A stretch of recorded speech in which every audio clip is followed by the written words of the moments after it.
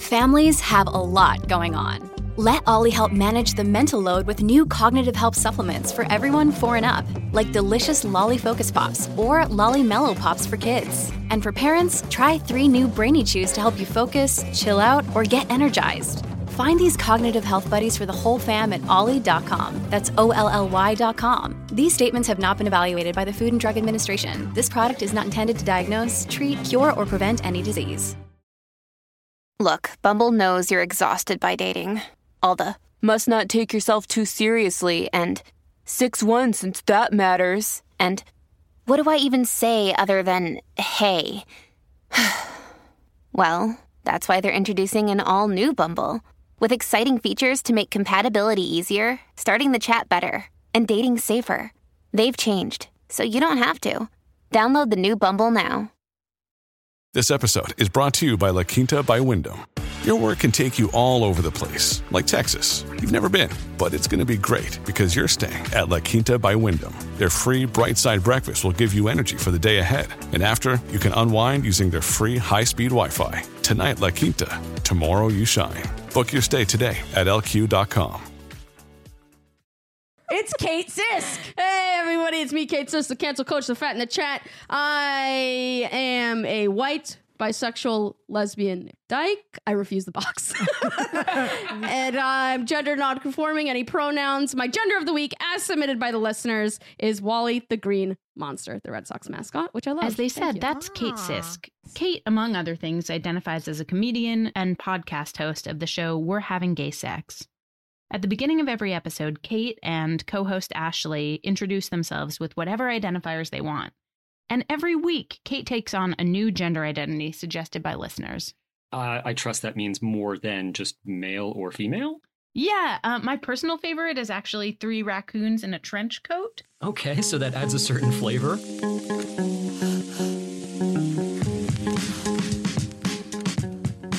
I'm Leah Rechtman. And I'm Andrew Middleton. This is Measure for Measure, a little show sizing up our world. This episode looks at the drive to find a measure for sexuality.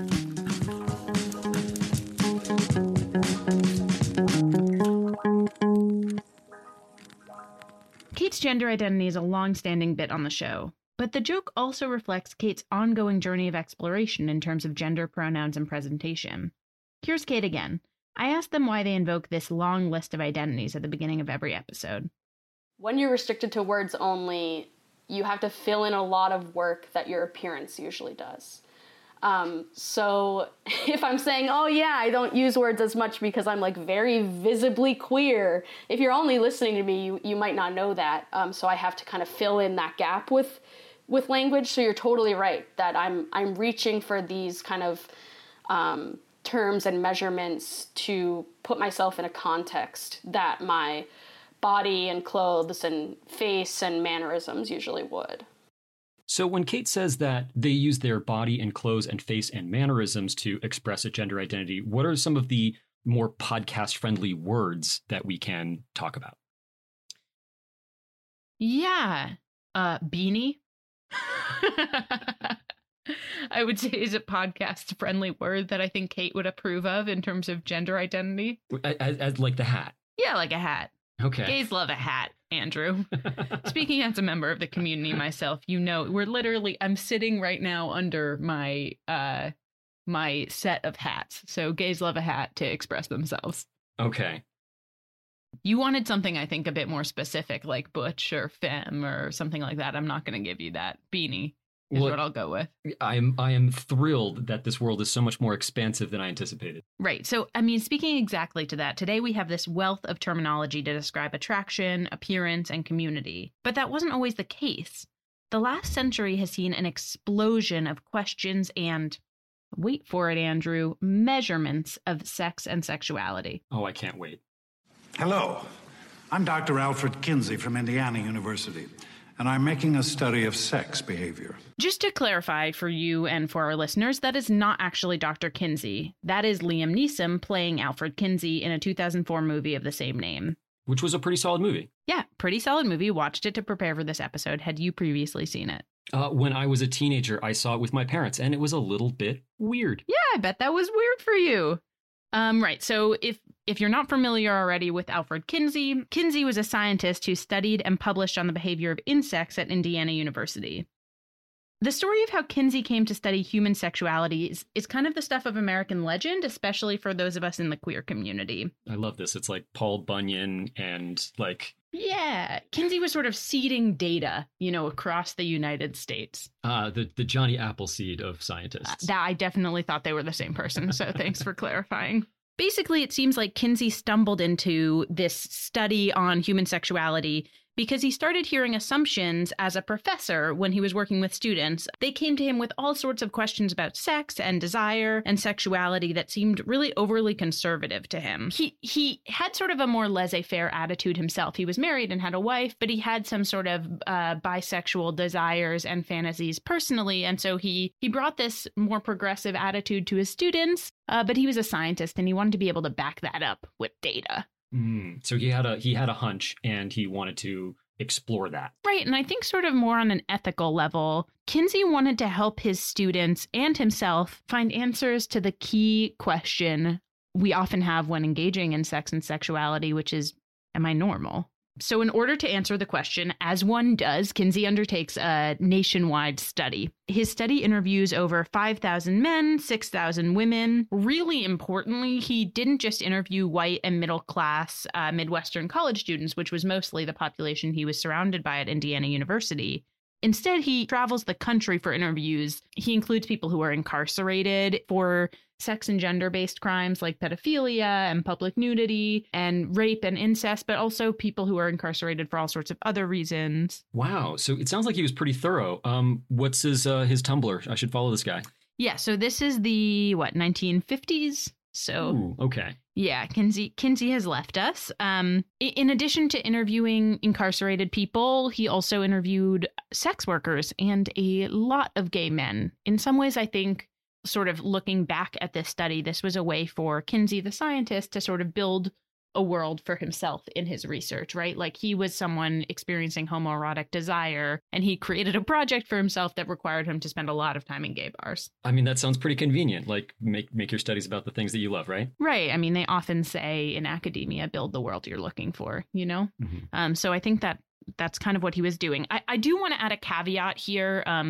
We are a science-adjacent show in a lot of ways, and we cite science and research. Kinsey's methods were really widely criticized by his peers later, so this was not, shockingly, the most scientific study. Okay, that is a little bit disappointing. I guess we got to go back to the gay bars. Yeah, we got to hit the bars, I think. In an attempt to anonymize his informants and sort of an attempt to produce really cutting-edge research on the eve of the sexual revolution of the 1960s and 70s, Kinsey had some fumbling scientific moments. Okay, so basically there are two big issues. One is that he has 7 different interviews with pedophiles. Amazing. We don't really understand the psychology of the pedophile at this time. There's a lot of interesting things to say about pedophilia, why that happens, how we treat people who have been labeled pedophiles. The problem with Kinsey's 7 pedophiles is that they're actually one person. And in order to anonymize the data, he's splitting that one person's really long interview into 7 shorter interviews. Ooh, so in our pursuit of protecting our subjects, we're also really skewing our data here. Right, that's exactly it. And he makes it seem like there are trends when actually it's like one person's experience. The other pretty problematic thing that he does is take a really free love attitude to his work. So Kinsey really wanted to get into the nitty gritty on human sexuality. And so more than just interviewing people, he kind of wanted to see it for himself, if you know what I mean. Yeah, I mean, don't we all? So Kinsey set up a studio for himself in his attic, I think, where he lived with his wife. And he brought his students in to examine people having sex and orgasming. Oh, that's not going to pass an ethics review board these days. No. It certainly isn't. And more than that, Kinsey also engaged in sex with his students on video for the purposes of, quote, research. Alfred. Right.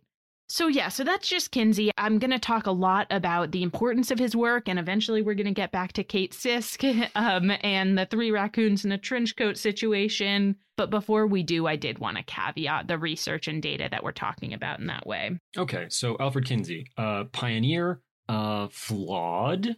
Flawed. maybe we want to put a little bit of an asterisk next to some of his numbers, but we're going to use this as a jumping off point to discuss other things. Yeah, that's exactly right. I do want to situate us. You asked earlier, can I get on his Tumblr? And I want to put us in the time frame, right? So 1948 is the end of World War II. It's also the year that anti-communist and anti-gay panic starts really sweeping the United States. It goes from sort of an enemy abroad to an enemy at home, and the enemy at home is the gay man, basically. Right. So I've heard this called as the Lavender Scare as the accompaniment to the anti-communist Red Scare. Yes, exactly. Red Scare, Lavender Scare happening at once, late 1940s.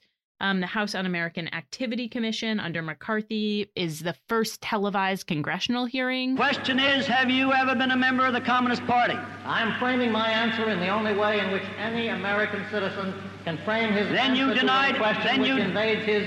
So it's the same year that Alfred Kinsey publishes his research under the title Sexual Behavior in the Human Male. And this is a Liam Neeson quote again.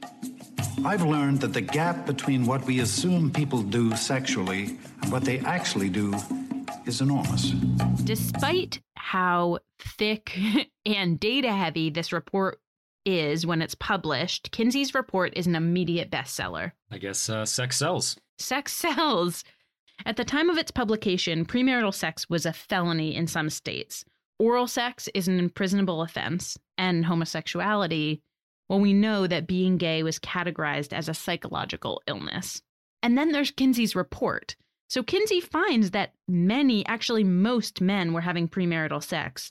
Many men and some women had sex with other people during their marriages. And just as a caveat, Kinsey says that men are much more likely to have extramarital sex than women, but once women start working outside of the home in the subsequent decades, the rates of extramarital sex by women begin to match the rates of extramarital sex by men. Equality.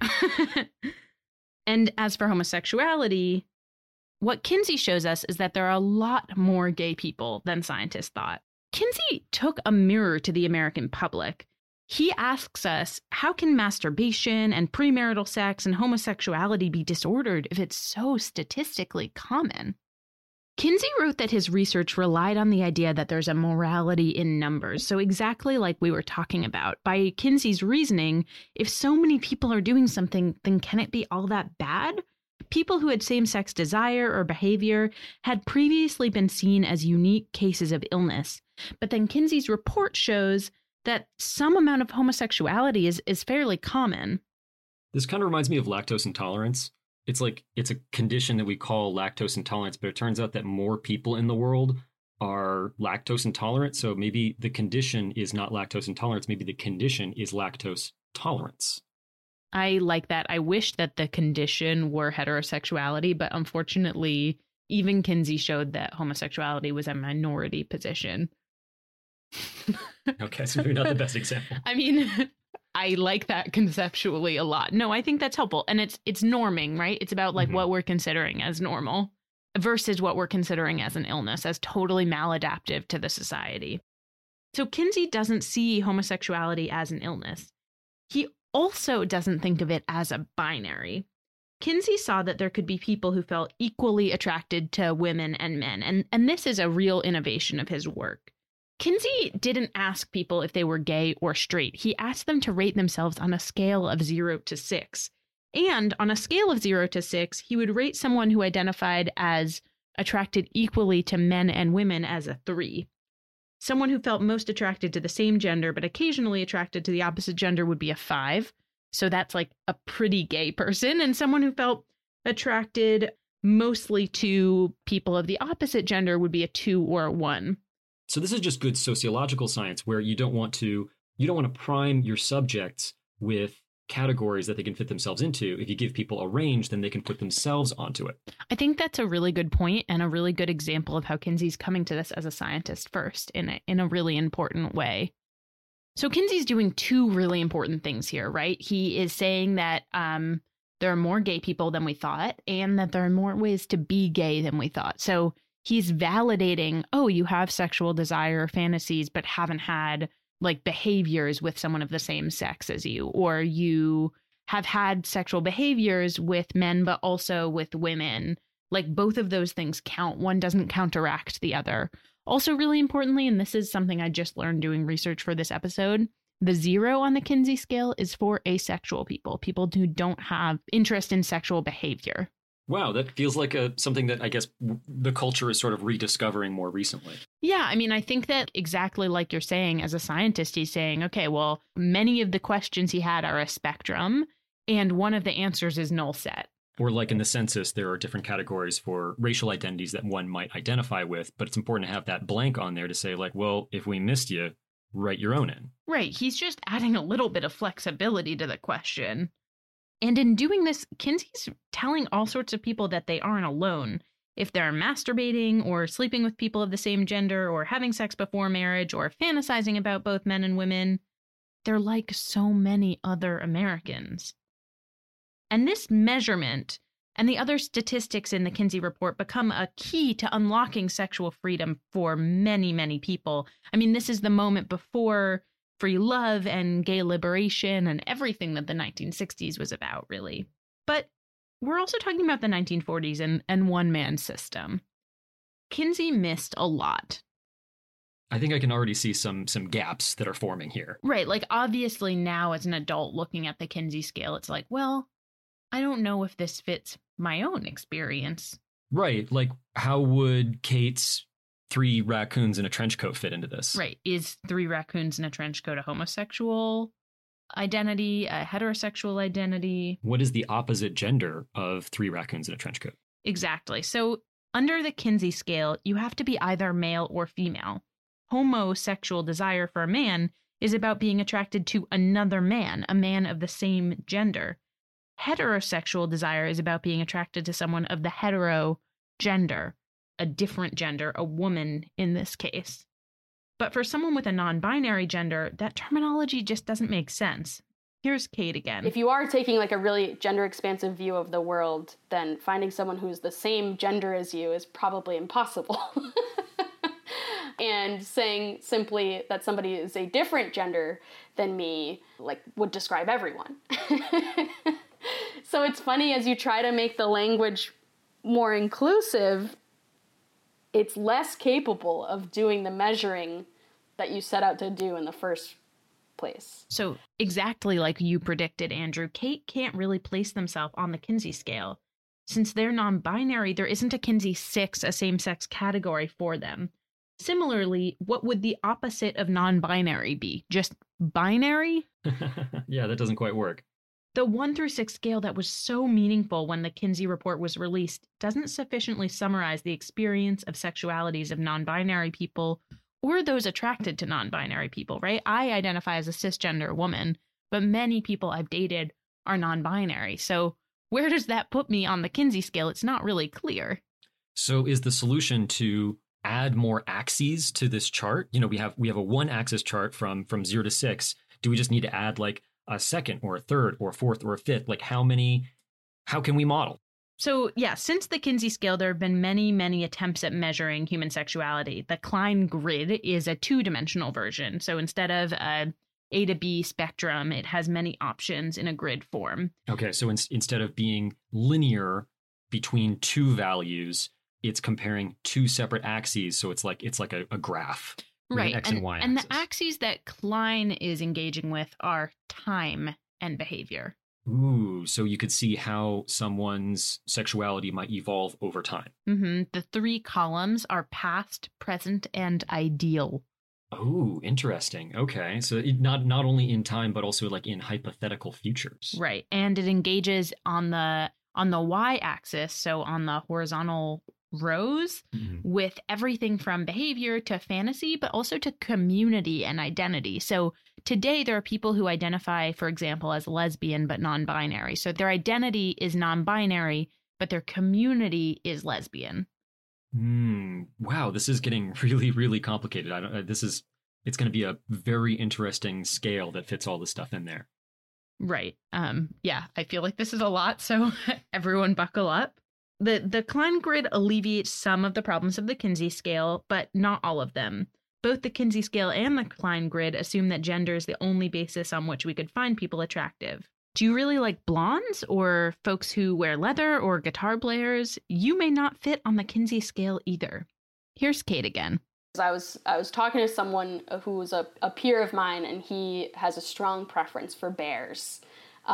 Like true bears, like older than him. Just as a translation, a bear is a commonly used term in American gay culture for larger and hairier men. There are bear-specific events and parties in the gay community, and even a flag with the bear footprint on the corner. Nice and big and round, hairy, and he described that part of his sexuality as like an immovable part of his sexuality, and that made me step back and be like, oh, so that's like an orientation. Okay, great, I've got the words. You're attracted to bears. Now let's apply that to everyone. It's like impossible. You run out of terms, like you run out of scales. Kinsey brought numbers and measurement to sexual desire and behavior. To psychologists and lawmakers who previously were able to assume that queerness was wrong or sick or outlandish, Kinsey showed them the data. He demonstrated that lots of women and men were attracted to the people of the same gender and masturbated and had pre- and extramarital sex. In these ways, the Kinsey scale of human sexuality included many people who weren't just homosexual as people who had same-sex desire or experiences or attraction. He sort of liberated all of bisexuality and queerness. But the Kinsey scale also divides us. It leaves out people who don't sit neatly in two genders and people who have attraction not based on gender at all. I do think that younger people feel a lot more freedom to go on that journey of self-discovery a lot earlier in life, which is beautiful and something that I think, generations have been working towards. I'm grateful to the generations who came before me to make it easier for me. So I'm glad that they're having such an easy time kind of going through the internet and talking to friends and figuring out their words that make them feel seen and comfortable, first and foremost by their families and their school communities and their online communities. But I do hope that no one pegs themselves into a hole as a result of the kind of security and maybe joy that these words can offer them at this point in their life. Like, I would hope that as we do all this different measuring and labeling and grouping together in strength and numbers and then subdividing to make sure we're taking care of everyone, I hope that everyone remembers something from the Klein grid, which is that there's a past, present, and an ideal, and something from the Kinsey scale, which is you can always move forward and backward and jump off the scale. Kinsey was working at a time when homosexuality was considered by many to be a disease. He was measuring human experiences of sexuality and taking those experiences seriously. He put the sexualities of the majority into data, numbers that scientists could understand and contend with, but information that queer people already knew. Kinsey's scale changed the game. He gave us a spectrum, and in doing so functionally brought bisexuality and other queer sexual identities into language, into measurement. But sexuality is not as simple as two poles and the space between them. It's ultimately less of a spectrum, a measuring stick between 0 and 6. It's more of a cloud or a fog of identities and experiences. I like to sup with my baby tonight. Measure for Measure is a limited series from Ministry of Ideas. The show is executive produced by me, Leah Rechtman, created by Andrew Middleton, and sound engineered by Greg Friedel. Our music is by Siraj Sintu and Mackenzie Kugel. Thanks, as always, to Zachary Davis for his support. And special thanks this episode to Kate Sisk. If you enjoyed this episode, please rate and review us on Apple Podcasts. You can learn more on our website, ministryofideas.org/measure, or find us on Twitter at Measure4M and Instagram at Measure4MeasurePod. That's with the number 4. You can also email us at measureformeasurepod@gmail.com. That's Measure for Measure with the number 4. Thanks for listening. See you next time. According to the Kinsey report, every average man you know much prefers his lovey-dovey to court when the temperature is low. But when the thermometer goes